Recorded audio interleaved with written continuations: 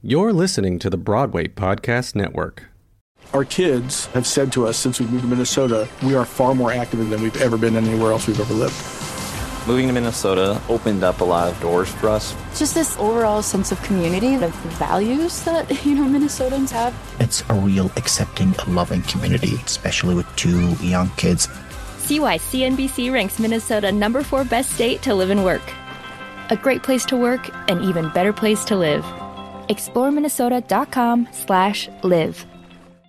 Our kids have said to us since we moved to Minnesota, we are far more active than we've ever been anywhere else we've ever lived. Moving to Minnesota opened up a lot of doors for us. Just this overall sense of community, of the values that, Minnesotans have. It's a real accepting, loving community, especially with two young kids. See why CNBC ranks Minnesota number 4 best state to live and work. A great place to work, an even better place to live. ExploreMinnesota.com/live. Hey, Alex. Hey, Nick. You know what I was thinking, man? It's the end of the year. Mm-hmm. And, we've really made it. We've made it. We made it from, the top of 2020, which was just crazy. Right around February, March, things got insane. And now we are at the end. And, it's not like things are going to get any less insane anytime soon, but we've done this year. We really have survived, and, got to take stock in that. I just wanted to say, man, I'm glad that we are friends. I'm glad that we are surviving this thing. I'm glad that I've had you to call on through this crazy time. And I just wanted to give you kind of an opening to thank me back.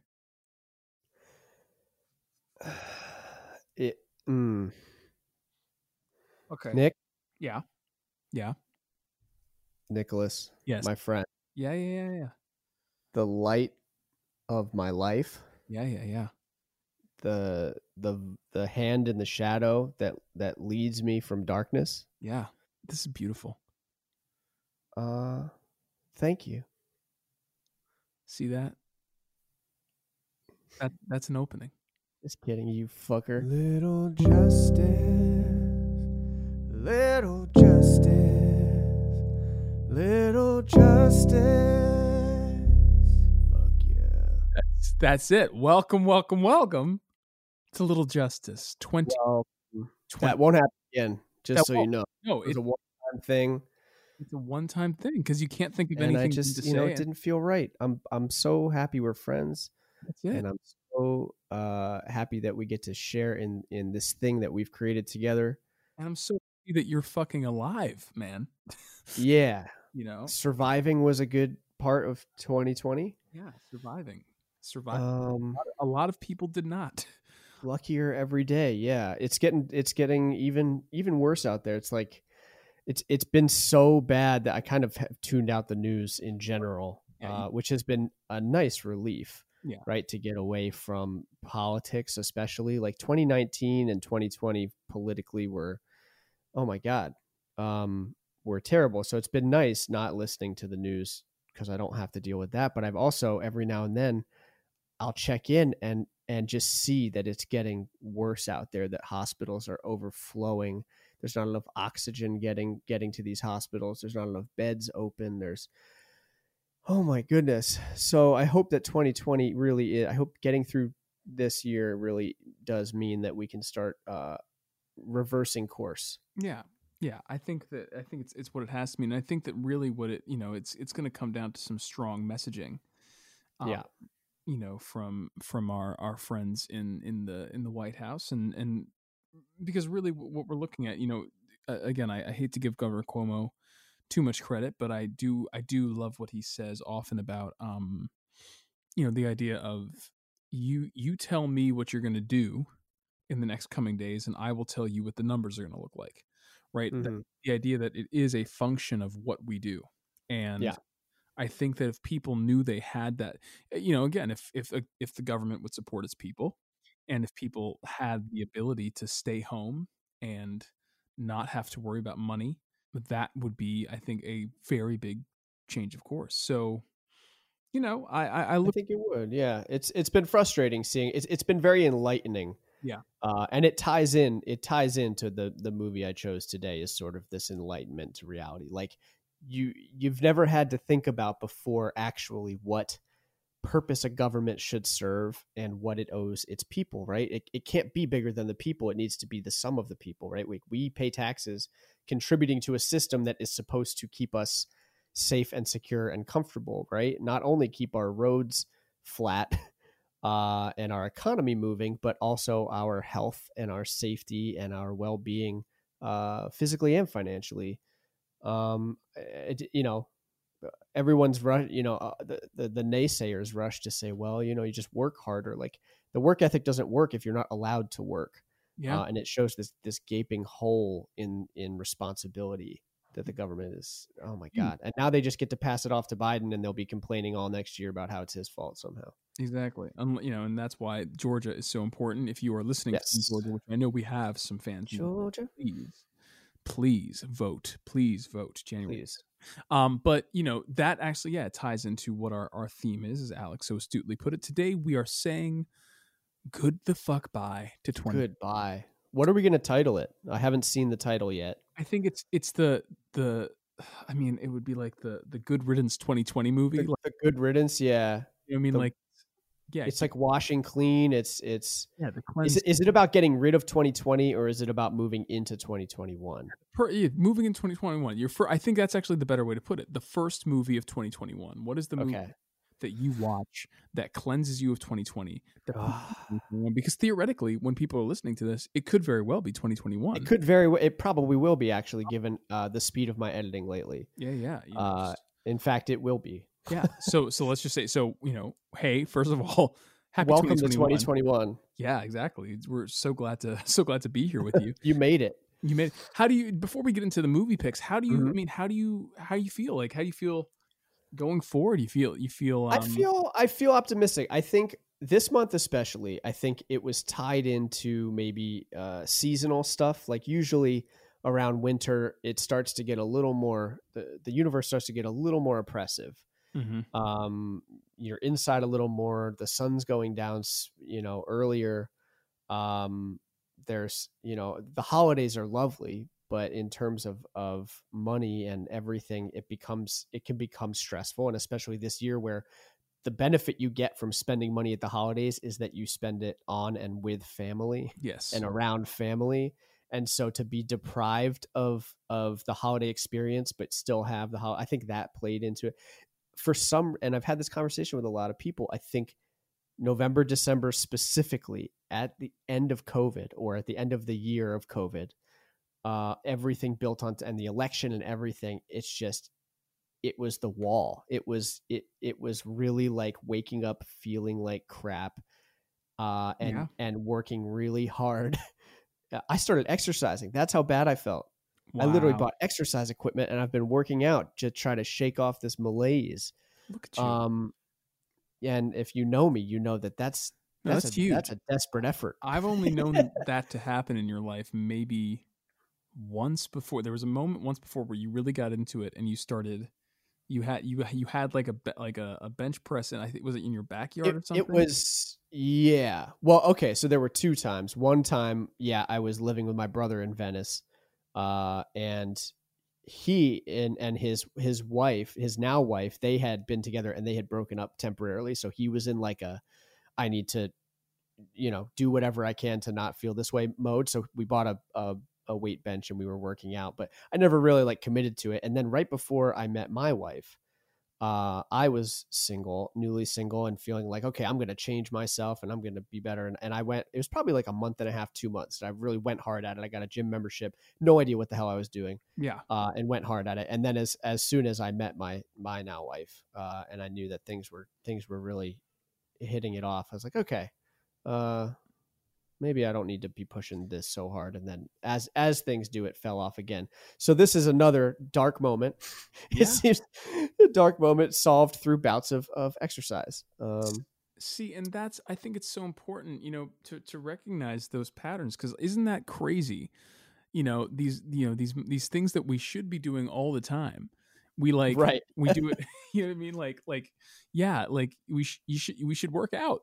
like, and even if it's just getting up and going for a little walk, like a walk is great, you know? Yeah. But yeah, man. And it's hard to do. I live, you know, it's a 30-minute walk to the ocean for me. I should be doing that every day, right? Like I should be getting up and walking to the ocean, and we don't for some reason. You know, it's so easy to just sit here, and I think, you know, your reality starts to reframe, right? Life is change. Yes. Everything is change, negative or positive or neutral. Like there is such a thing as neutral change, where like it's kind of what it is, where you're inside so much. You do the same things every day so much. You get lost in these little screen addictions and food addictions and things that you just do that you don't realize you're doing so repetitiously that it becomes the world. It is what the world is. Yeah. And I think that can lead you very mysteriously, very trickily down the wrong paths, and then you have to make these desperate efforts to get out of it. There are some good things that come out of it, though, and I think there's an innovation that can come out when when you're forced into a box and when you have to adapt to that box, right? And that's so much of what this past year was adapting to this new box. And one of the innovations that came out, have you heard of this fucking Clubhouse app? Clubhouse? You heard this is your first time hering about this? Yeah, I've never heard of this. Okay, so let me throw some. Should I download it? Well, you can't yet. You have to be. So right now you have to be invited. They're say if you look at the download, it says we're in the beta testing phase. It's interesting. It's an interesting app, and I want to talk about it because it is I'm of split mind. It is like in the spirit of what we're talking about. It's definitely something that has come out of this year that I'm like, yo, this is actually really cool. And you know, there's so much about this that can work, but I feel like just as anything, you know, when they opened Pirates of the Caribbean, you know, I'm sure that ride broke down a bunch, but pirates didn't eat the tourists. Name that movie. You know, and this app definitely has some. Wait, what was the movie? It sounds so familiar. Jurassic Park. Come on. Yeah, John. When the Pirates of the Caribbean it broke down, the pirates didn't eat the tourists. You're right. Come on. I only got so many. See how bad I am at this game. Listen, dude. How do we start a movie podcast based on guessing movies when I can't even get a Jurassic Park line? Dude, Sarah throws me references all the time and like things that I should know. This goes right over my head. Well, as soon as I know I don't know it, or I think I don't know it, I start thinking about the fact that I don't know it instead of actually like thinking about what it is. Yeah.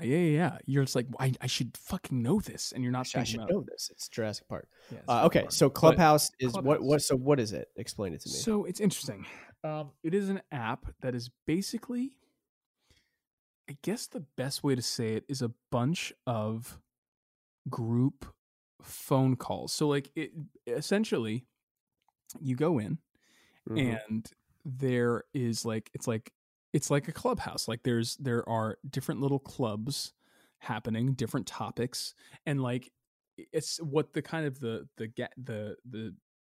beauty of it is it connects people across all spaces, statuses, forms. So like you have, you know, Ava DuVernay in a chat room with, you know, the random dude from Georgia just starting to get into movies and just like and able to just talk to each other. Like it literally just opens up these rooms, you know, and you can just like you go into like a different like a maybe like a chat room, and there's a moderator, and you can raise your hand if you want to speak, and they'll call on you, and you can say your piece, and you know, some of these chat rooms are like 50 people, and some of these chat rooms are like 1,000 people. It's very interesting, and like there's some, you know, I was in a room this morning that they were talking about. It was black Brits talking about Meghan Markle, and fascinating conversation, like a conversation that I would never get to listen in on, you know, because I'm not from the UK, you know, and just the things they were saying were just like, oh my God, never thought about that. There's also like quantum physicists were having a conversation about like, you know, the future of quantum physics and all this stuff, and that was amazing.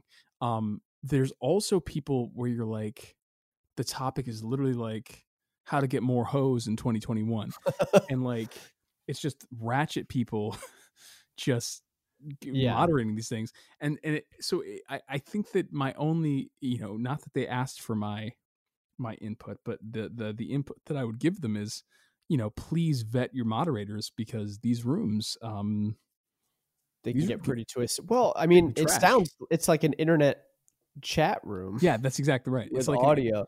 It's interesting the way in which these sort of like disruption social media companies find ways to take something like Twitter, right? Is just people updating their status, right? Which had existed before Twitter, and continues to exist on.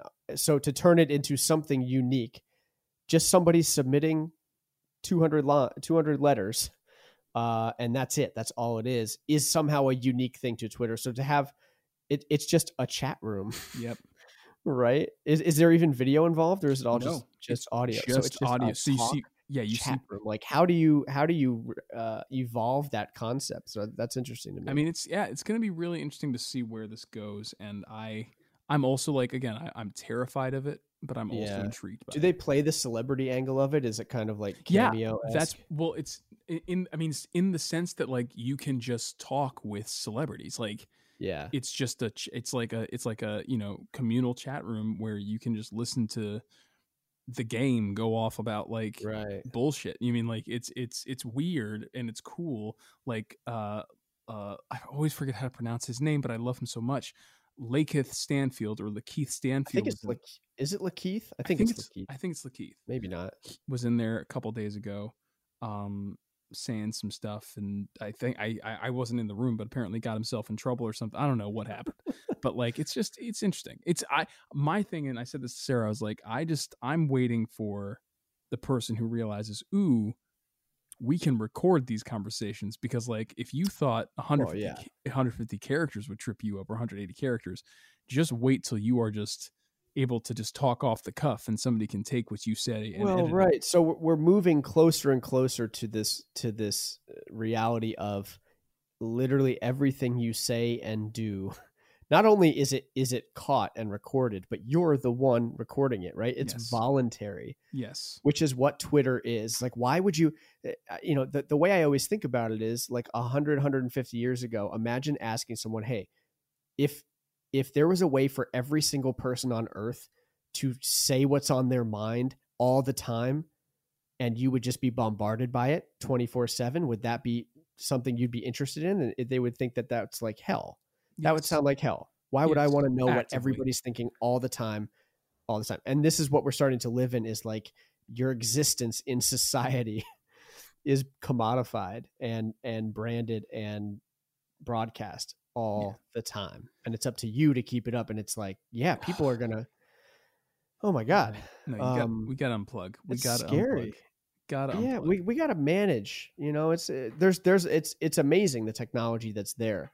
Yeah. I think it's really just, we haven't even begun, even with all the turmoil throughout the world right now, all the stuff that Facebook's caused and Twitter's caused and all that, we haven't begun to scratch the surface of the consequences of this is going to get really bad. This is going to get really, really bad. So I'm hoping now that they're starting, all these government officials are starting to kind of whisper out that the aliens are actually real.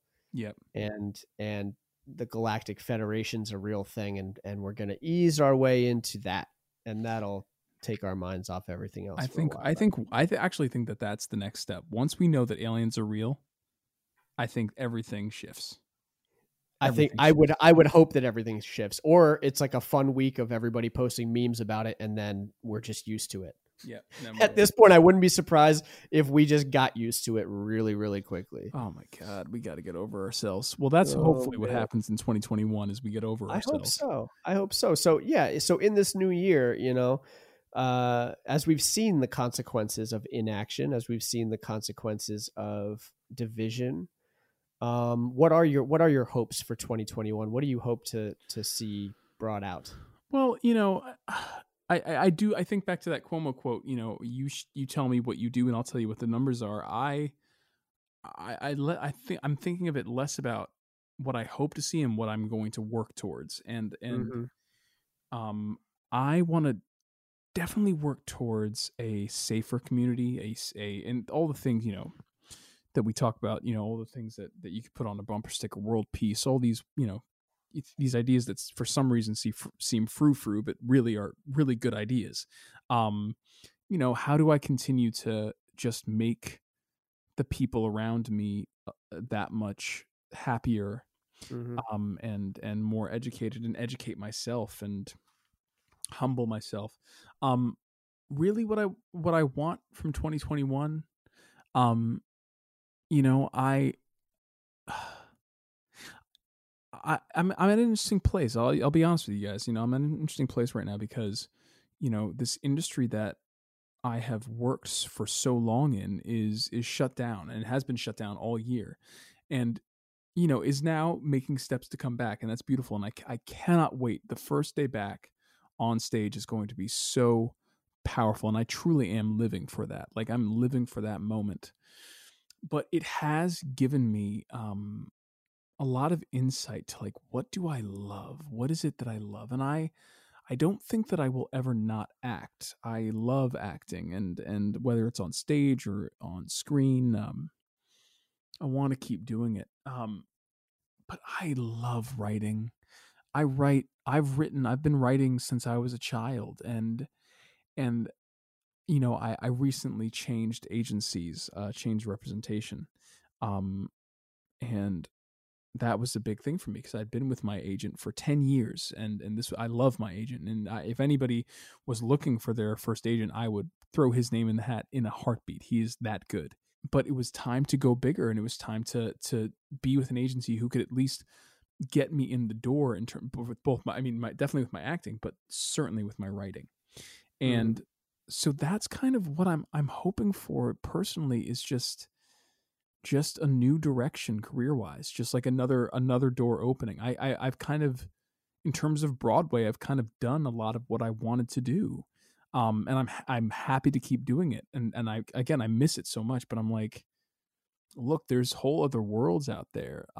Not that are any better or worse, but just that, like, I haven't explored yet, and things that especially, like, I look, me and Sarah have been rewatching Stranger Things, and I never saw season 3, so I'm watching this with fresh eyes, and I actually like it a lot more than I thought I would. I thought the whole Russian subplot would really turn me off, and it hasn't yet. I really, there are things about season 3 that I'm like, what the hell are y'all doing?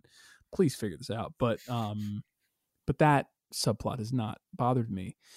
But the thing that I look at these kids, and they are kids, right? Even as they've grown over 3 seasons and hit puberty and grown taller and thinner and all this stuff, these are babies, and I'm like, wow, I am not that anymore.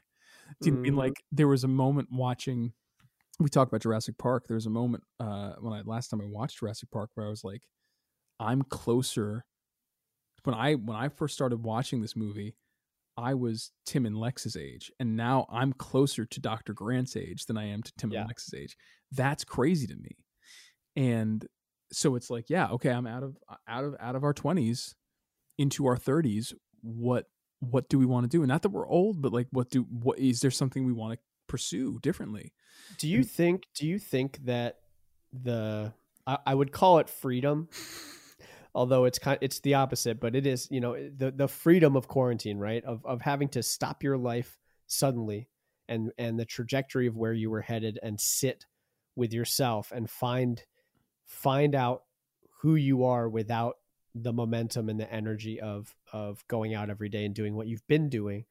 Do you think that it's been long enough now that it's the main contributing factor to wanting to pivot? Like, do you think you would have hit this point had you not had the 9 months to a year to digest all of this and think about it? No, it was so funny because I was trying to pivot anyway. I was trying to not, and I say pivot, I actually don't mean pivot. I mean, pivot is what I've had to do in 2020. Pivot is certainly, because I'm a professor now, and I'm, doing virtual concerts, and I'm writing scripts for people and all this stuff. So that's what I've had to do. But the whole point of coming into, or the great thing about booking Ain't Too Proud was going to be that I had this platform, this show that was literally my show. That was literally me out front doing the damn thing. And and was like a walking billboard for my work, so that, you know, people who were in the other industries that I wanted to be in, TV, film, could come see this show, and we could, you know, I could take them out for drinks afterwards. That's kind of how it was done, you know, back in, you know, that was kind of the beauty of being the lead of a show. Mm-hmm.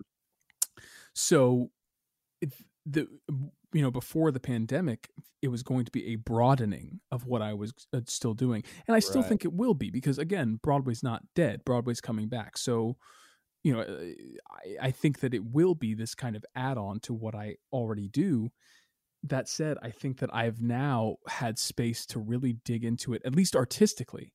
You know, and I think that the thing that this year has given me in terms of that has been sending my stuff out and getting coverage back, and coverage from people that I really, you know, look up to and love, and knowing that my work is good, knowing that this thing, you know, I didn't go to, you know, you Alex, you know, have this understanding of film that I think, you know, you were making films in your basement when you were, I remember seeing the film that you made, you know, in high school, right, when you were a kid, but you went to school for film, and I didn't go to film school. And so my film school has literally just been like voracious reading and watching. And there's still things that I don't know and understand. And so it was just very affirming to be like, okay, I actually can do this.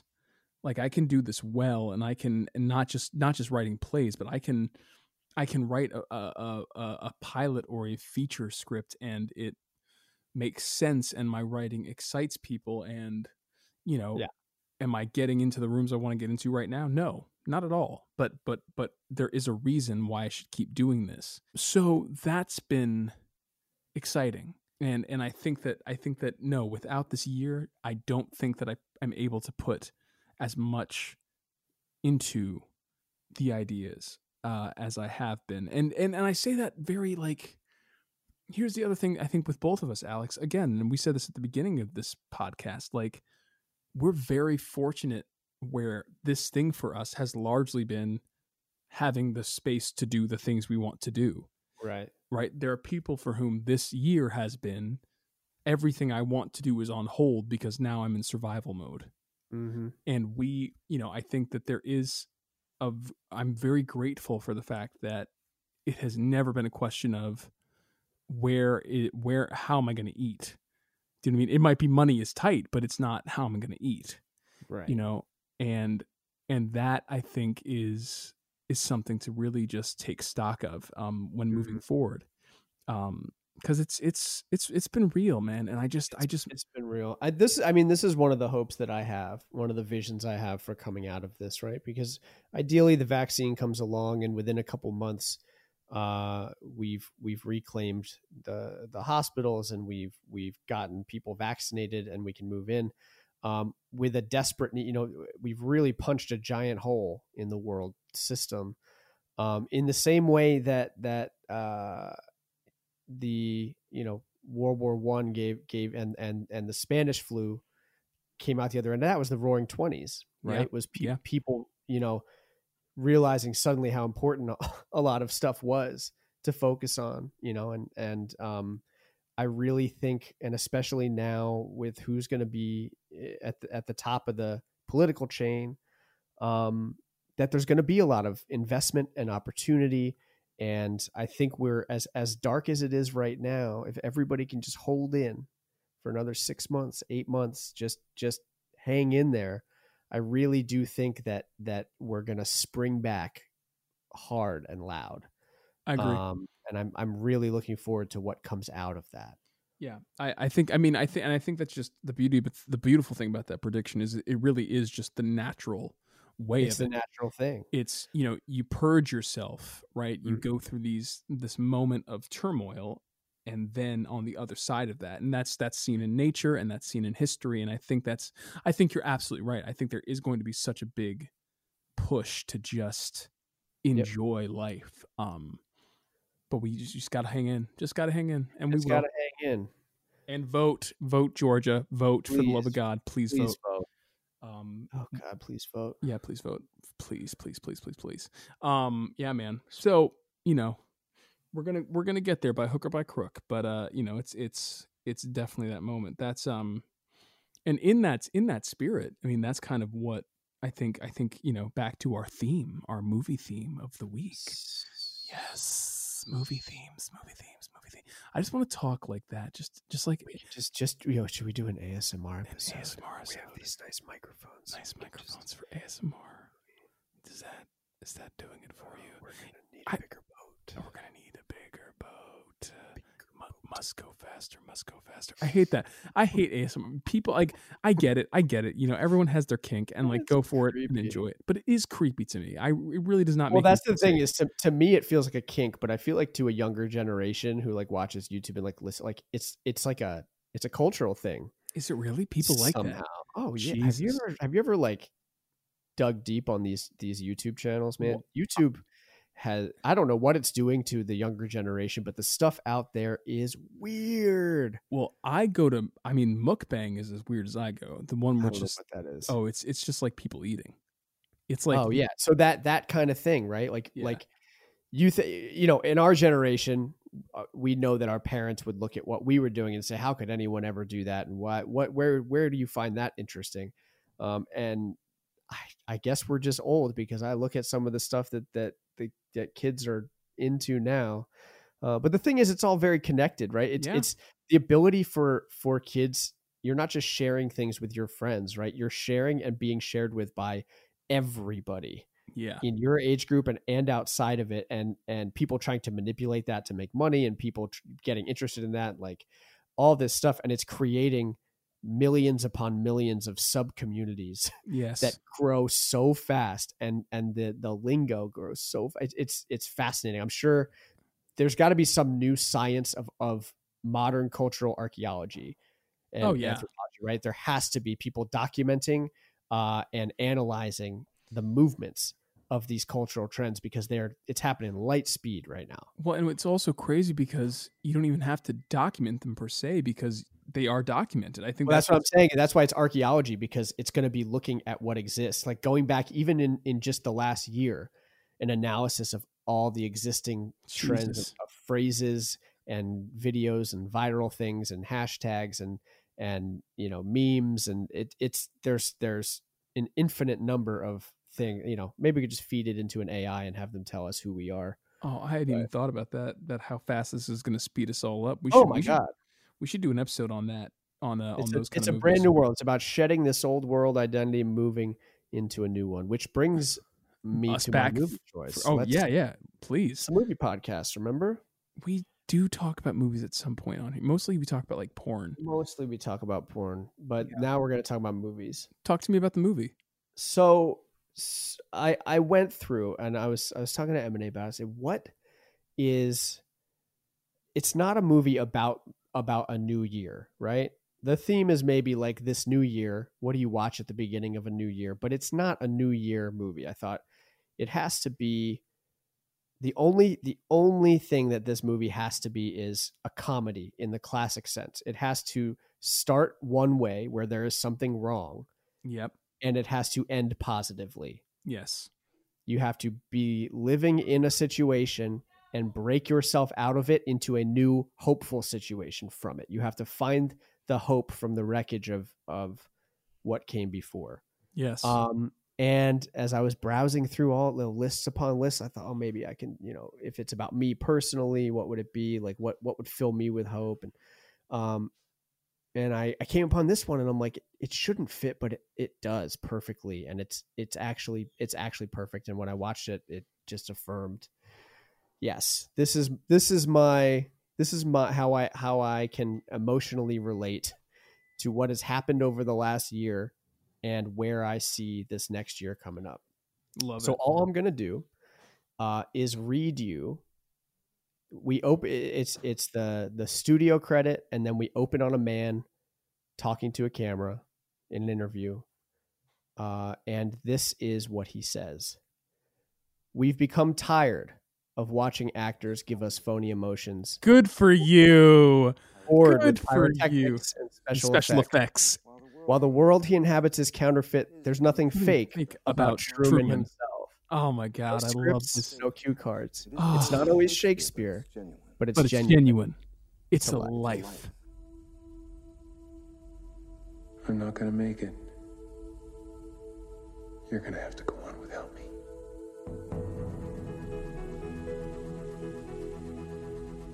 No way, mister.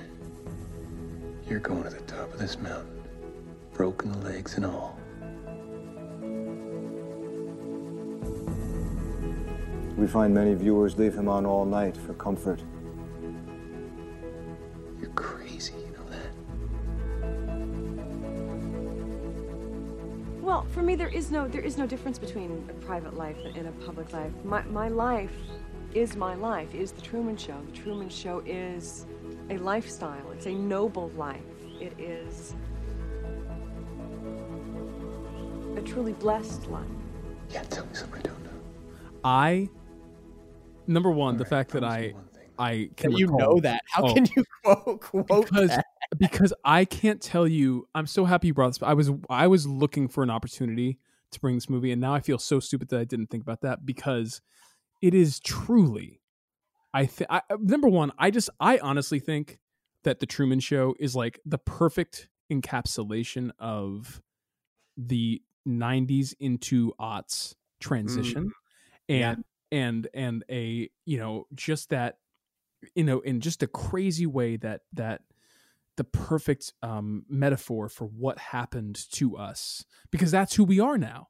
That is literally who we are.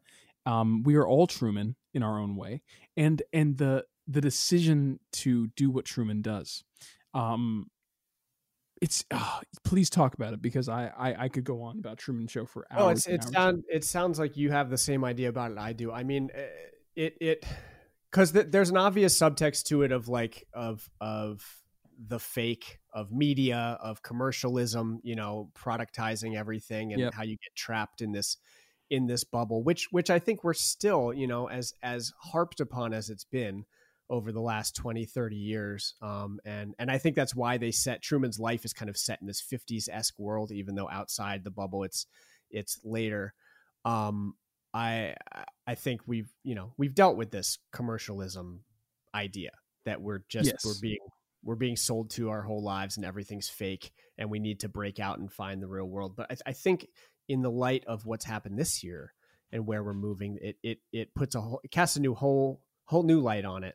Where it's not just the products and it's not just the television and the fakeness. It's that there's been a screen that's been pulled back into how we've built this system, right? There's so many blind spots that we have to how our political system works, how our healthcare system works. We assume that there is a goodness that something is working, right? That there can't be so many malicious actors. There can't be the way things are. Maybe I don't understand it, but it's working. And so to go through a period of time where you realize, it's not working. There are the people in charge of making sure that everything is okay are looking out for themselves.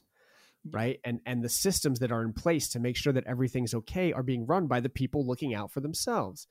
And I think so many people, and it's divided us as we've gone through this growing pain period of realizing of the principles we've committed ourselves to and the institutions that we've committed ourselves to. We realize they're not what they're supposed to be. They're not what they are.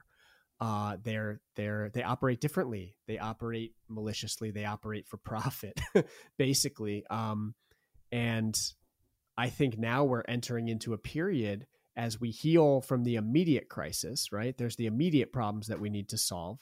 And as we heal from those, we're going to be looking at how was that so bad? What was that? Yep. In the same way that Truman, in the Truman Show, he goes through a long period and it takes a lot to get him to understand what's going on. But as soon as he does, there's nothing to do but break through the barrier and get out to something new. It feels like the whole world revolves around me somehow. It's a lot of world for one man, Truman. Sure that's not wishful thinking? You wishing you'd made something more out of yourself? Everybody seems to be in on it.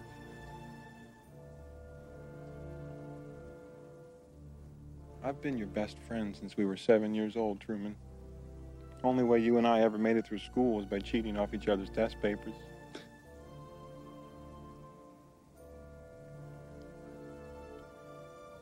I know that things haven't really worked out for either of us like we used to dream they would. I know that feeling when it's like everything's slipping away and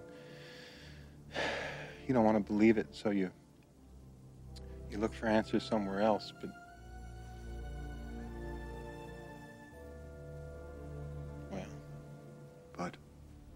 well, the point is, I'd gladly walk in front of traffic for you.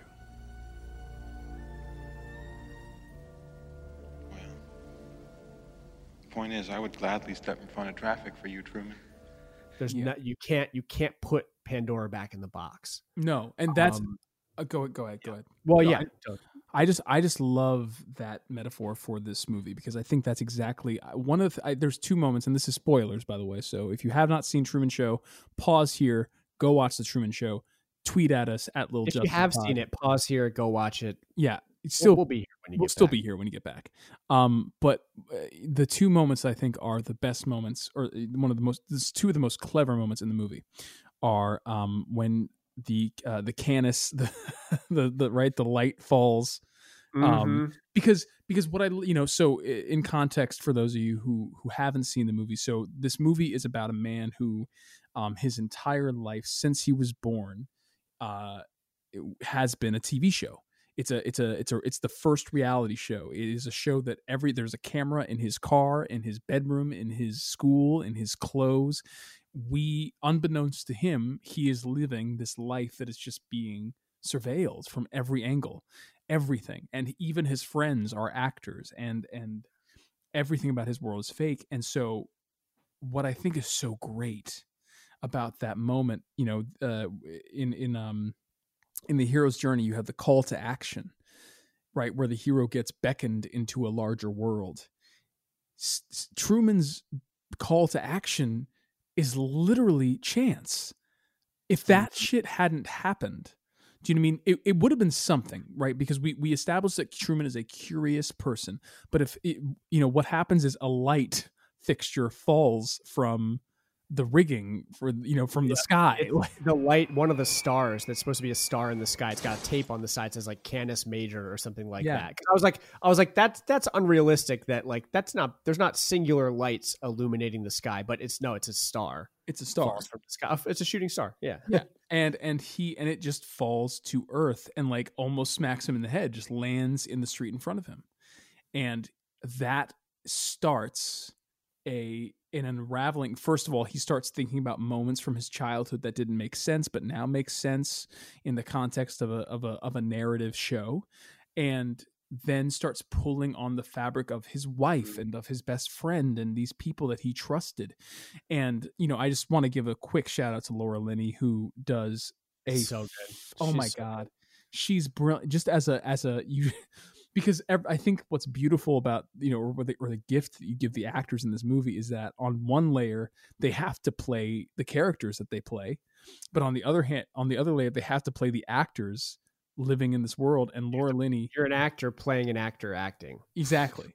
And Laura Linney is like the best at giving you, as you just see her start to fall apart as she can't stand under the pressure of Truman's investigation. And like the actress is freaking out, but the character has to stay in control. And it's just like this, it's fucking brilliant. But I love that it's a malfunction. It's the fact that you couldn't build this world without seams. That's where he starts to unzip it. And at the end, the fact that we don't know where he goes, right? And he gets through this big storm, gets to the edge of his world, goes up a flight of stairs and steps through the door, knowing that he's stepping out of his TV show. And Christoph, right, played by Ed Harris, is yelling at him to stay inside the world and stay with him. And Truman says his famous line, "In case I don't see you, Good afternoon, good evening, and good night. You know what I mean? Like he just waves and he just leaves and it's perfect. Yeah. perfect. I mean, and what I realize now, is what it takes, like following his motivation the whole time, like seeing it really is, a character taking complete control, right? In a situation where he could there's no backsliding in his determination. It only grows and grows and grows to the point where he cannot turn back, right? There's the point where he knows that other people might think he's crazy, that he should think that he's crazy, but he never actually thinks that he's crazy. And even when he tries to show to the world, to them, that he's gone back to his normal life, that he's gone back into his box and he's put all this away, it's only to throw them off because he's so dead set now. And he knows so well that this is not real. This is not right. And he is literally willing to risk his life to get to the end. And just like that, the moment where you realize you've reached that threshold. Yeah. And that they could actually like build it's actually a real threshold from one world to another. And to have him step through it is just, it's such a beautiful metaphor. And the sweater he's wearing at the end is, I love that. Choice.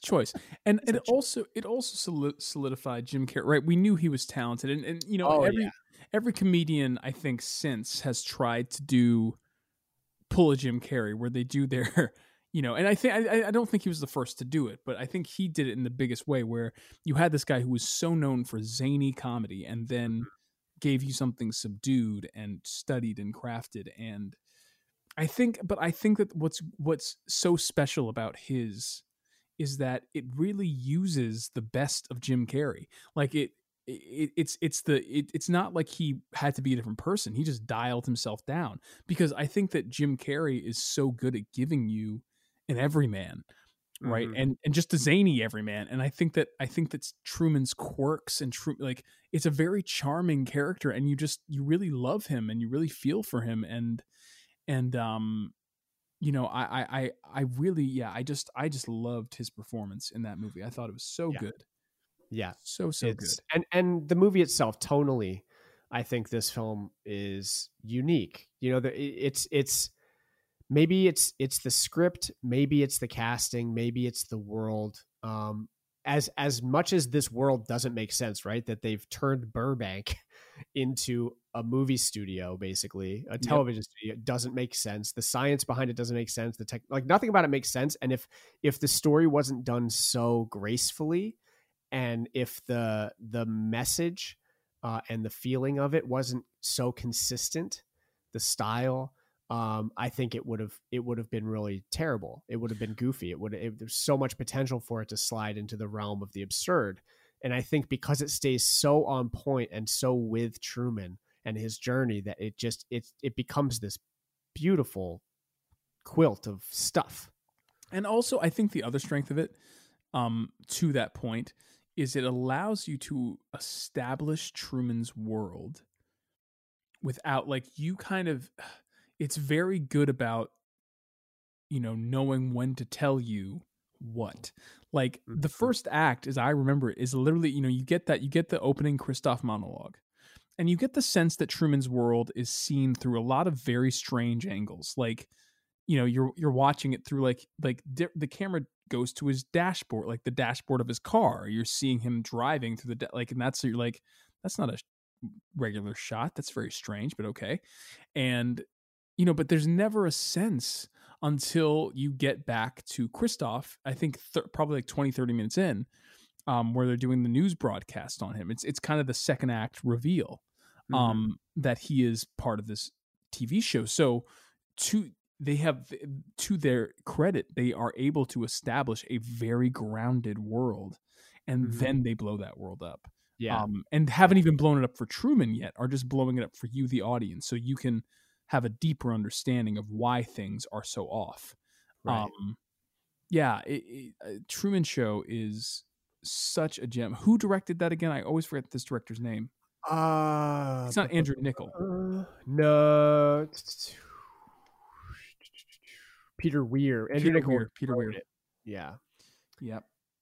Peter Weir. Isn't Peter Weir also the name? Oh, Bob Weir is in the Grateful Dead. I was like, it sounds familiar. Yeah, and this I feel like this was kind of like a Mad Max style departure for Peter Weir. I don't remember anything else in this film.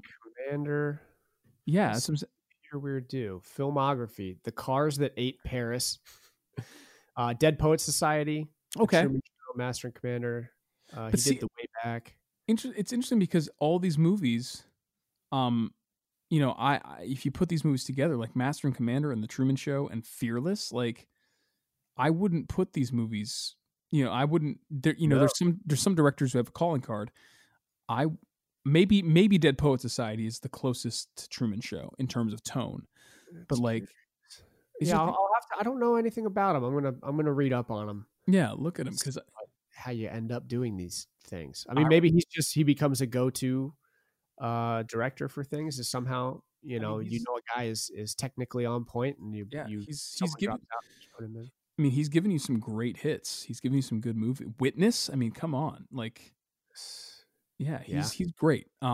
So that's amazing. That's amazing, and really, really good on him. I remember the thing I remember about the Truman Show the most was it was one of the first DVDs I ever bought when my mom got me a portable DVD player. Yeah, and so I just remember the crispness of that picture. Just blew my mind. Like all the colors of all the costumes were just like so crisp. And I remember them putting him up against the there's those two brothers. I love that. The way they advertise every morning is they corner him against the billboard, and it's like a different ad on the wall every time. It's so good. And I just remember the crispness of the signs and of the brothers' like foreheads. It was just like crazy. Yeah, I love that movie. I hope that we as a society now have hit the wall and gotten out of the boat, and we're standing at that threshold, and 2021 will be the other side. The other side of the wall. The Truman Show.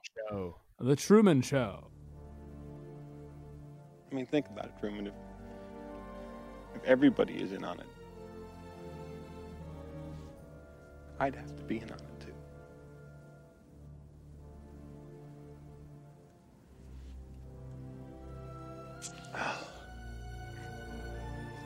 I'm not in on it, Truman, because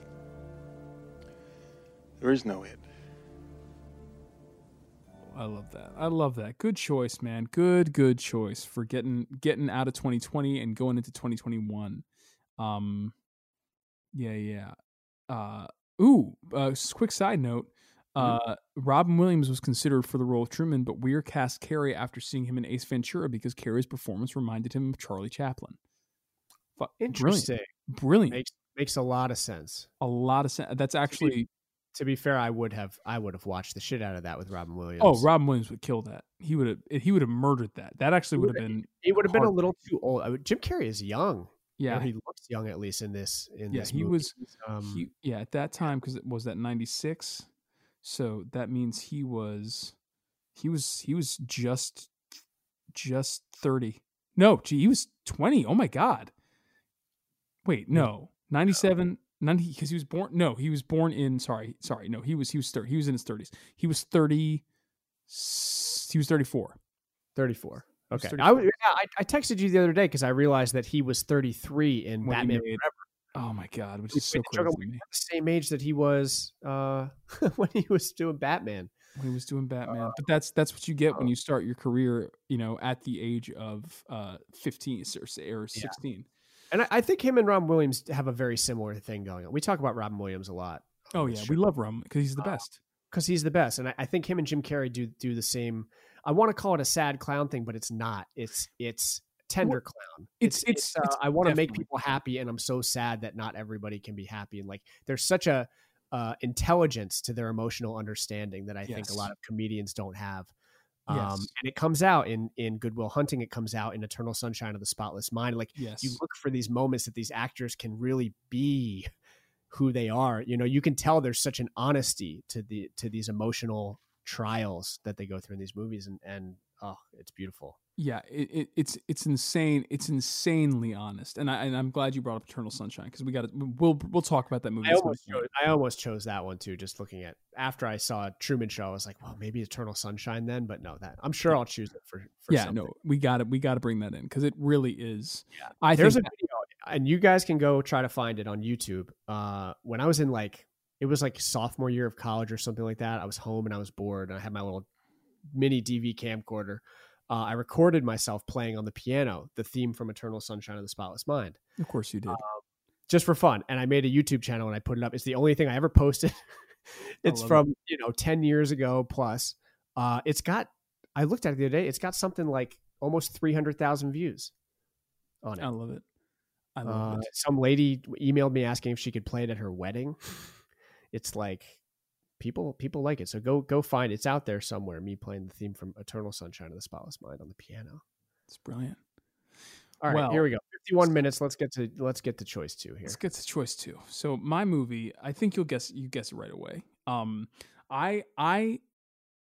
give you a hint to this, so the hint is that one of the scripts I'm working on right now is pretty much a horror movie. So I mean, I would say more psychological thriller. It's I think the best way to describe it is like if The Uninvited, Hateful Eight, and this movie had a baby, it would be the script that I'm working on. So I've been watching a lot of horror recently, and I watched Hereditary. The Uninvited is one of them. The Uninvited is one of them.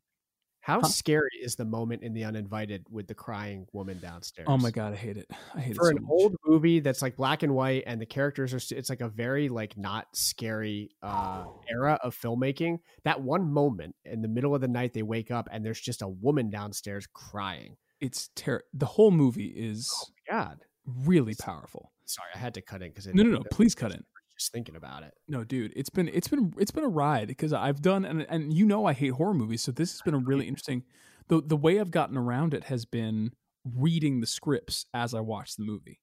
That has been super helpful. Not because it tells me what's coming up next, but more just because it reminds me that it's a movie. Yeah. That I think helps to ground me. So I actually rewatched Hereditary, went back. Have you been buying those A24 like bound screenplays? No, dude. Here's what's crazy. Most PDFs you can find on like ScriptSlug for free. Like they're absolutely. I just know A24 is selling them as like books that people can buy and collect, and Hereditary is one of them, and Get Out's probably another one. Oh yeah. There's tons, but. So it definitely, this movie, I wanted to look for, I was like, okay, 2020 has been nothing short of a horror film. And so I want something that has that catharsis. What is the movie that gets you out of the thing? What is the movie that is people surviving a moment and surviving it not without scars? Do you know what I mean? Like surviving it not without scars, not without their own wounds. And I was thinking of Texas Chainsaw Massacre. Sarah had said that, and I was like, that actually could be good, but I think this one is a little better and a little more akin to the moment that we're in right now. And you'll guess it pretty much right away. So I'm going to read you the opening title card. I'm going to read it to you. The first thing you see on a black screen is, there are thousands of miles of tunnels beneath the continental United States. Abandoned subway systems, unused service routes, and deserted mine shafts. Many have no known purpose at all. And the movie is it Tremors? No, it could. Oh, that would have been a good one. That would have been so fun. There's like so many movies that are kind of have that. Do you want me to keep going and see if you can? The first thing you see, let me give you this. The first thing you see is a Hands Across America promo, like the old ones from MTV. You're gonna have to give it to me. There's too many options. Oh, okay. And then we cut to a little girl at a carnival with her father and mother.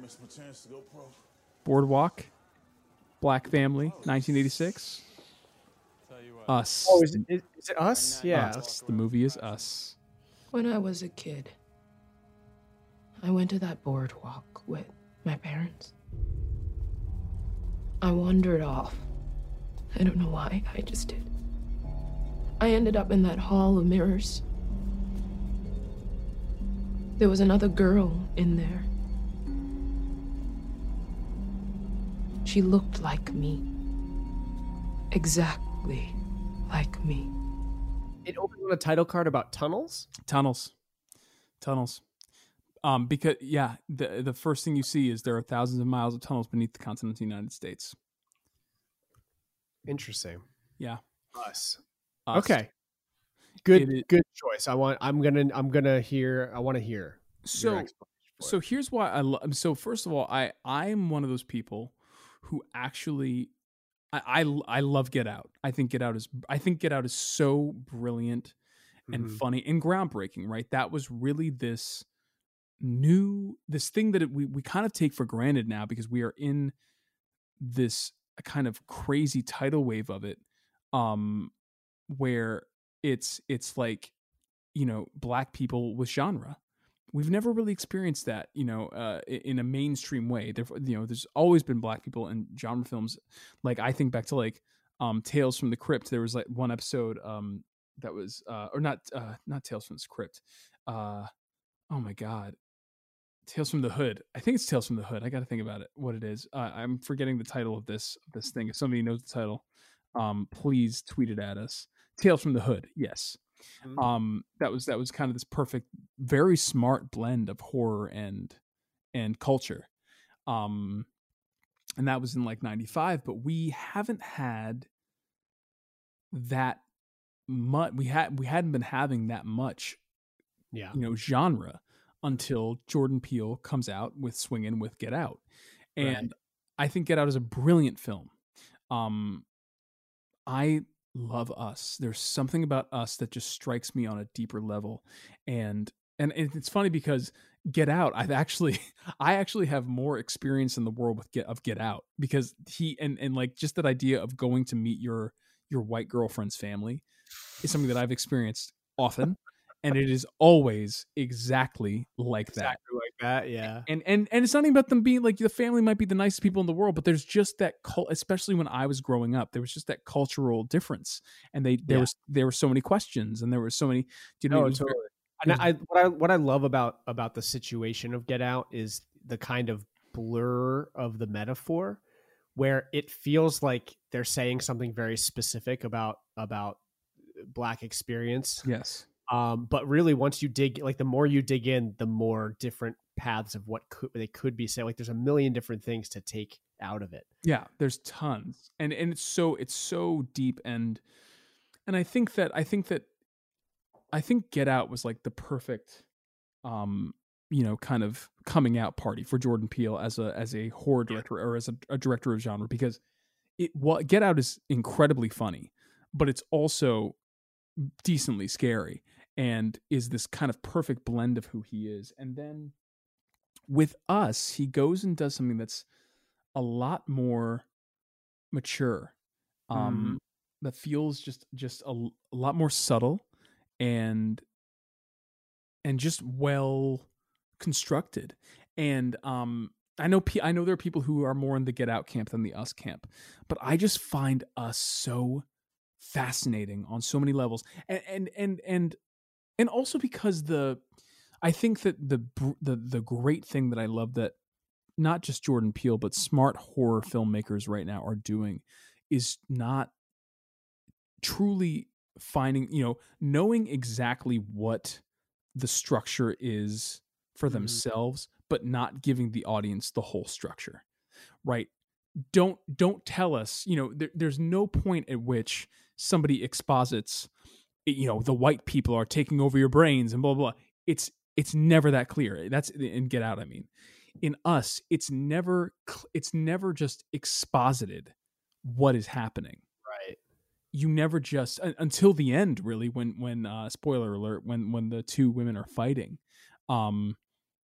you never really get that kind of information dump. It's just, you just kind of figure it out as you go along, and that pulls you in. I love a good slow burn. I love a good pacing, and Us does that. But why I really loved it, and love it for a movie that is about getting out of 2020, is because I think so much of the clash of 2020 is the haves versus the have-nots. You saw their new car, right?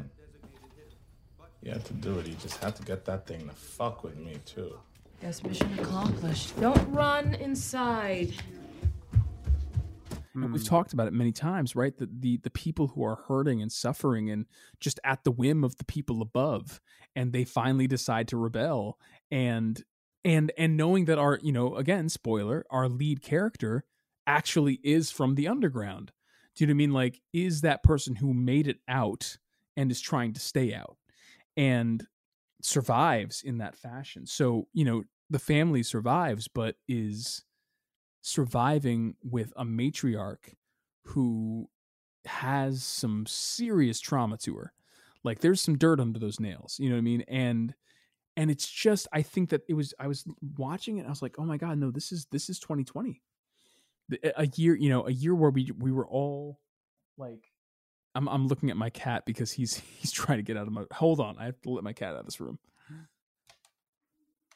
Side note, guys, my cat, so we had to take him to the vet today, and normally we're able to go into the vet with him back home in New York, but because it's COVID and things are fucked, it's kind of like a drive-through vet drop-off. So you like park in the parking lot, drop him off, the vet takes him, and then they'll bring him out when he's done.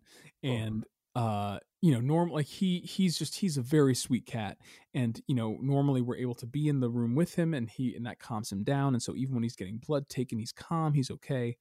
But yesterday when we tried to take him, he was just not having it, apparently, when we weren't there. So today Sarah took him back today, and we had to give him gabapentin to calm him down. So he is like a drowsy mess. He's just like stumbling. It's very sweet. It's very sweet to see. But point back to us. It's the perfect encapsulation of 2020. I really, just that thing where like you couldn't, this thing happens and then you can't put it down anymore. You can't ignore it.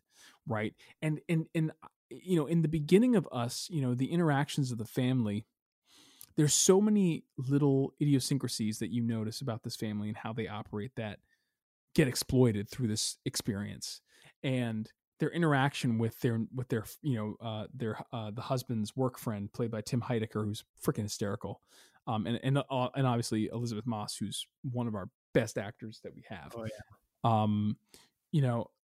There's so many little things that just like they let go, they let slide. Do you know what I mean? That are just like not addressed in their interactions and the interactions between them, and then almost like that, like you said, that Pandora's box. The sum total of that arrives in the form of the tethered. It's us. We don't have anything here. This is our summer home. Okay. We just got in today, so... Once upon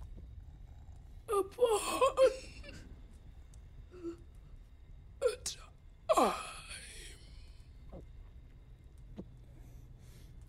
there was a girl, and the girl had a shadow.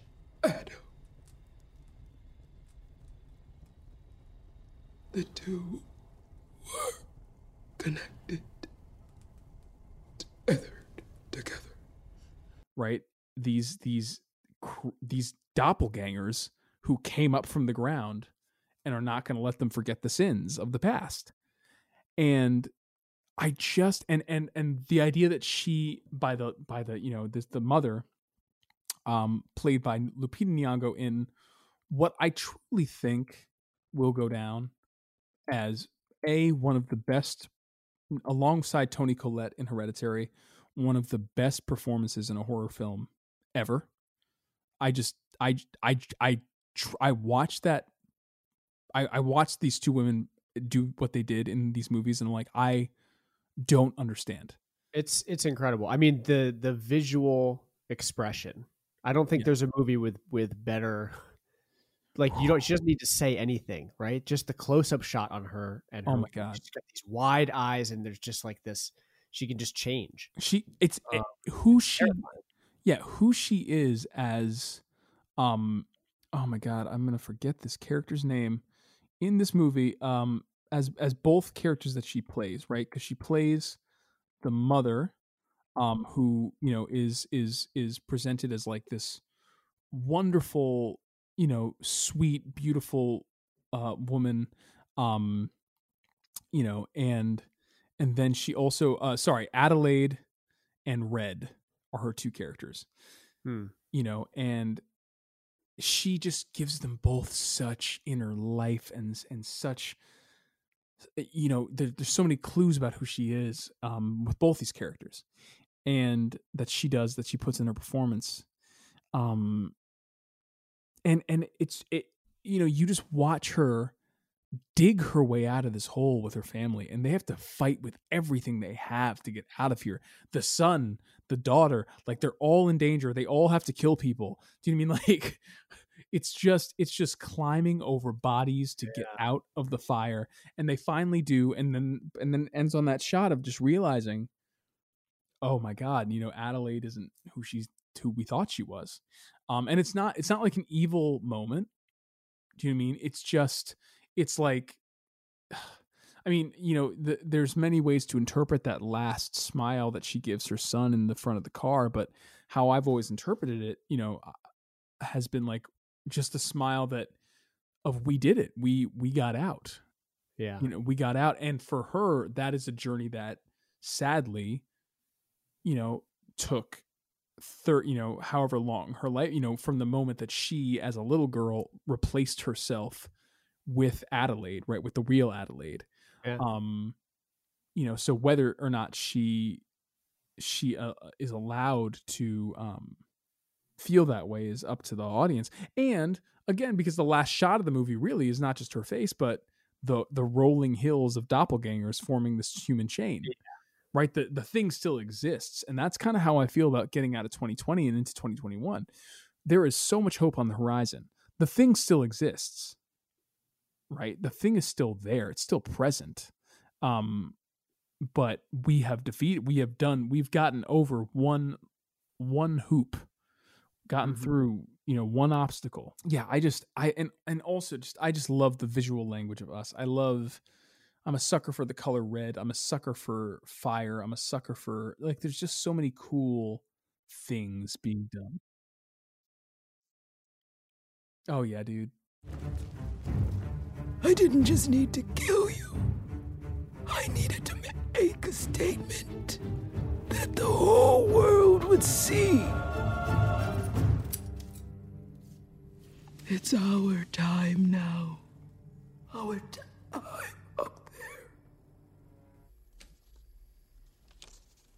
And to think, if it weren't for you,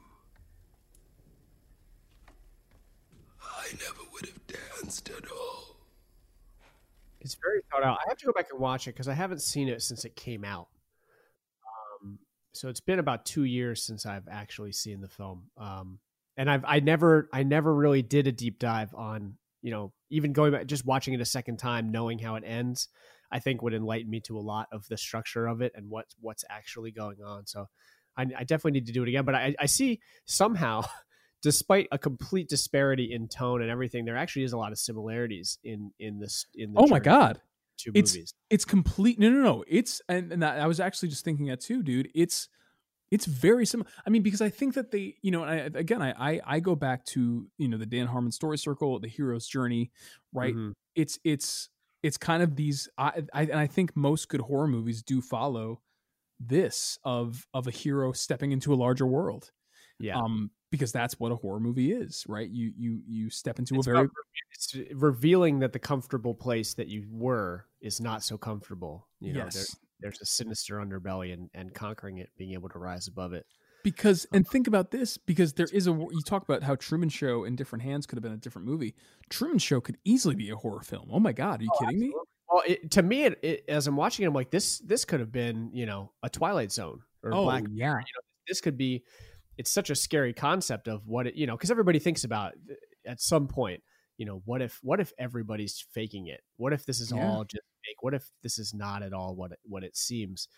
And it's a very unbelievable sort of concept that they would build, you know, a county-sized TV studio for one person. But the idea is there, right? The metaphor is there. Yeah, everything about it. And in Us, it's the same thing. It's hey, like where you are and who you are and who's around you is not actually what it seems. and you're going to have to confront what it actually is if you want to grow over it. Yes, that's exactly right. And I think that is the best thing we can do with 2020 is look at it as a year of reflection and a year of a lot of lessons, a lot of very lessons that cost us a lot to learn. I was going to say costly, but I'm not sure. I mean, maybe that is the right use of that word. But the most important thing is, what do we do with those lessons? And I think in both The Truman Show and Us, you get the sense that your central characters, are going to, you return to stasis having changed. Mm-hmm. And I think that is important, very important. I would agree. I've been reading this book. I think you should read it. I think you'd glean a lot from it. It's called Mindset by Carol Dweck. Interesting. I tend to find these like kind of self-helpy books, Malcolm Gladwell-esque things that posit a thesis and just kind of present anecdotes and different things. Yeah. But this book, what it surmises basically is there's two mindsets, a fixed mindset and a growth mindset. It's like how you approach the world, and it's built from the time you're an infant on. It's developed, and a fixed mindset being one where you look at yourself and see, immutable traits. Yep. I am this, and if I can't do this, then I failed, because it can't change what I'm capable of and what I can do. And then a growth mindset being the opposite of that, where every time you fail, it's just an opportunity to learn more, to do better, to grow. And it's kind of, it's a simple concept, but it's been very eye-opening in terms of how I've approached creative work, where like you kind of come from a place where you think either you have it or you don't, and there's not the blood, sweat, and tears maybe isn't as necessary as whatever. And I think especially in this past year, 2020, looking at it as, wow, like we haven't had a choice, but we've been forced to either, put up or shut up. Like we've been forced to step up and face it, or get completely steamrolled. Yep. And the daily challenges that come along with everything that has been this year has kind of just totally shifted my perspective of how I'm living day to day. Oh yeah. And it's got me excited. It's got me excited for the future, if I'm going to be honest. No, I think there's a lot of reason to be excited. And, the more people I see taking these shots, getting vaccinated, the more people I see, doing good things for their community and just giving back a little bit. I think that is all we can do, all we should be doing. Just keep going on that. Keep putting that energy out into the world. And one day the ground will open and reclaim Mitch McConnell. And oh my God, we can all move the fuck on. There's a lot of tunnels in which we can put Mitch McConnell. A lot of tunnels that Mitch McConnell could go in. There's tons. So guys, listen, I think we both, I speak for both me and Alex. This year has been absolutely insane. And as we go into the new year, we are just so thankful that so many people have decided to join us on this journey. Yeah, it's been pretty amazing. It's been pretty. Thank you for coming along. Nick's used to being out there in the public eye, having fans and an audience. This is kind of new for me, so I've enjoyed the support and the conversations and everything that's kind of come along with it. And I hope that 2021, that you'll come along with us for the next step in our journey here on Little Justice. Yeah. So please stay in touch. Tweet at us, hit us up on Instagram, whatever you got to do. But I think there's only one thing left to say, Alex. Good afternoon, good evening, and good night. Little justice, little justice, little justice. Hey, it's Leslie Odom Jr. here on the Broadway Podcast Network to tell you about the Rise Theater Directory, a program of Maestro Music. Rise is a national online resource designed to connect and empower backstage and administrative and creative theater professionals from underrepresented backgrounds. If you work or aspire to work in the theater community, this can help you find your next project. And if you hire theater professionals, search the Rise Theater Directory to find your next team. Create your profile now And get more information by visiting risetheater.org. That's theater with an RERISETHEATRE.org, because only together we rise. Our kids have said to us since we moved to Minnesota, we are far more active than we've ever been anywhere else we've ever lived. Moving to Minnesota opened up a lot of doors for us. Just this overall sense of community, of the values that, Minnesotans have. It's a real accepting, loving community, especially with 2 young kids. See why CNBC ranks Minnesota number 4 best state to live and work. A great place to work, an even better place to live. ExploreMinnesota.com/live.